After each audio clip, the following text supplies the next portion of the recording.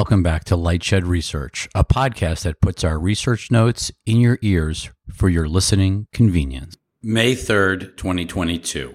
Why did Charter choose Comcast Flex over Google TV in the tvOS wars? Legacy media and cable companies have never been known for being on the bleeding edge of technology. Just look at how late they were to the streaming video party and now the connected TV OS party. It took a rapid increase in cord cutting to finally make them realize they had to enter streaming video. The rapid growth of the connected TV ad market combined with the precipitous decline in broadband subgrowth appears to be the final push necessary to push them into the TV OS wars. We should have bought Netflix or created our own. That's the groan you heard from years from jealous media industry executives who watched Netflix's valuation and industry stature soar. Of course, legacy media companies all waited far too long to launch their own streaming efforts, such as Comcast NBCU with Peacock, as they sought to make it additive versus cannibalistic. By the time they started to scale streaming, the streaming industry had begun to mature, and Netflix's valuation collapsed, with investors questioning the long-term potential of streaming, especially with so many new entrants. As streaming video exploded both SVOD and AVOD, tvOS platforms began to take center stage as gatekeepers to the connected home with a robust connected TV advertising opportunity. Roku stock soared to a $60 billion market cap as investors began to appreciate the power of being the connected TV gatekeeper. That, of course, led to similar groans from cable executives who felt they should have created their own tvOS platforms rather than letting Roku become the dominant connected TV gatekeeper. In turn, it's not surprising to see Comcast having looked to buy Roku last year, and now the two largest cable companies, Comcast and Charter, working together to launch a tvOS joint venture. The irony, of course, is that valuation multiples have come back to earth, while the tvOS business has slowed dramatically, leading to the collapse in industry leader Roku's valuation. Cable took too long to pivot to tvOS. Back in November 2020 at the Paley Media International Council, Liberty Media's Dr. John Malone compared the power of being the connected TV platform gatekeeper to the way cable system operators were effectively the TV channel gatekeepers over the past 20 to 30 years. The potential for tvOS gatekeepers was even greater, as they had the potential to leverage national and international scale versus local and regional scale of MVPDs. Unfortunately, legacy cable operators did not pivot fast enough to an IP app-based platform, preferring the walled garden of the proprietary set-top boxes. Cable operators' blindness to tvOS's importance created an opportunity for Roku, Amazon Fire TV, Google TV, Apple TV, Samsung, Vizio, and LG to become gatekeepers to the connected TV world. While cable companies led by Comcast have started to integrate third-party apps such as Netflix, Prime Video, and YouTube, among others, even Comcast's X1 set-top platform still requires proprietary hardware. Comcast's launch of Flex boxes and X-Class TVs, embedded in Hisense TVs, sold at Walmart as shown on the right, with their Flex operating system built in, has launched the cable industry into the tvOS wars. But Comcast remains far, far behind tvOS leaders like Roku. At the start, Comcast mistakenly focused Flex as an in-footprint offering to Comcast broadband-only subscribers, as we wrote about back in 2019, rather than offering it nationwide to anyone who wanted a connected TV experience, effectively thinking like a regional cable company, not a nationwide tvOS platform. Comcast thinking finally started to change with last year's launch of X-Class TVs as they began offering the Flex operating system nationwide as an embedded tvOS with a far wider array of apps available on the platform, including an array of vMVPDs such as YouTube TV, Hulu Live, Sling, etc. While the following quote from Comcast CEO Brian Roberts is tied directly to the launch of Sky Glass in Europe, the strategic rationale for focusing on the Flex tvOS and X-Class TVs in the US is quite clear. See the full clip embedded to the right as well. Quote from Brian Roberts, "It's where you watch the Premier League, Sky News, viral videos. It's where you stream your top shows. We believe it can be so much more than it is in the years ahead, whether it's music, gaming, video conferencing, healthcare, education, connected home." End quote. What about Charter?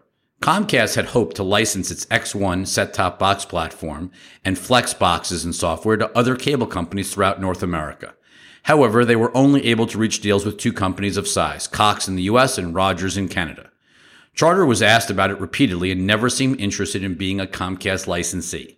Charter never developed a next-gen operating system like X1, nor a tvOS strategy, with their big strategic focus creating connected TV apps, most notably on Roku, to enable the Charter Spectrum linear TV experience without a legacy set-top box in every room. With Charter not interested in helping Comcast, we increasingly expected Charter to turn to GoogleTV, which has an operator tier that blends the Google TV tvOS experience with the linear and on-demand bundles offered by a cable operator, mostly overseas cable operators today, as we discussed in our 2020 War for the Living Room blog post. Charter working with Google would have meant increasing the power of Google. However, it would have given Charter access to a best-in-class tvOS user interface that learns as you use it and that seamlessly weaves all connected TV content together. A Google TV partnership would have also enabled Charter to exit the video set-top box business without having to invest any money in software development. Why did Comcast and Charter partner on tvOS? Last week, Comcast and Charter announced they were creating a tvOS joint venture, with Comcast contributing their Flex and X-Class technology, their ownership of Xumo, and related executive talent, while Charter contributed $900 million in cash over several years. Number one, why did Comcast partner with Charter? Comcast clearly could have gone nationwide or global on their own without Charter's help. However, that would have meant essentially marketing the Flex OS in Charter's footprint, who is Comcast's wireless partner as well. Not only would that have been more expensive for Comcast, it essentially puts them in direct competition with Charter, something we suspect Comcast was simply unwilling to do given the historic relationship between the companies.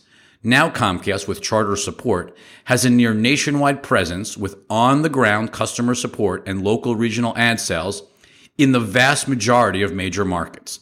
Not to mention, Comcast is able to use Charter to help pay for the build-out of the Flex tvOS effort without having to invest more Comcast dollars, at least for the next several years.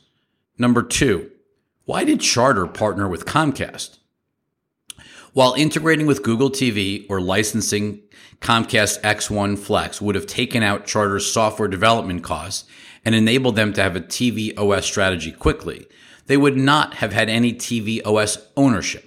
Given the importance of operating system ownership and its ability to act as a gatekeeper and thus extract monetary value from advertising, subscription, and transactions, it is not surprising to see Charter agree to partner with Comcast. We suspect the catalyst for the deal was Comcast's willingness to be an equal partner in a JV versus simply licensing the technology to Charter. Charter now owns 50% of a real tvOS platform for a $900 million investment, whereas creating their own proprietary tvOS would have taken significantly more time and resources. What to expect from the Flex joint venture? Comcast and Charter appear to have accepted that the legacy cable set-top box business is going away in favor of tvOS-powered connected TVs. While they could accept life as dumb pipes and let everyone ride on their broadband infrastructure, you cannot take the gatekeeper out of the gatekeeper. In turn, they're trying to build a proprietary tvOS platform that, in success, would add an incremental revenue layer above and beyond broadband access fees, boosting ARPU. It's probably no surprise that Comcast and Charter have finally agreed to a tvOS partnership that will seek new revenue streams, just as their broadband sub-addition pace has slowed dramatically. Remember, Charter has literally no tvOS strategy, so any strategy would have been better than where they were before, and Comcast was simply too slow to extend beyond their footprint. Flex will be a platform that has its own ad sales team, essentially trying to replicate what Roku has built out nationally with the added power of a local and regional ad sales force at each of the individual companies that can be utilized if necessary. Look for Flex to seek a cut of advertising revenue for every ad-supported app that runs on the platform, excluding YouTube. Build in their own AVOD service with Xumo, akin to the Roku channel, and create unique advertising opportunities on the home screen of Flex devices. In addition, look for Flex to seek a share of subscription fees from services users sign up for via Flex, whether that be Netflix, HBO Max, etc., as well as transaction fees for video on demand and pay-per-view events, again akin to what Roku does. Roku's been doing this all for years. Sort of sad how long it took for cable to realize they missed the tvOS wave. While Flex is only currently available on Flex devices, hockey pucks that connect to your TV, and their Hisense relationship for X-Class TVs, we expect an aggressive push to expand TV manufacturer relationships.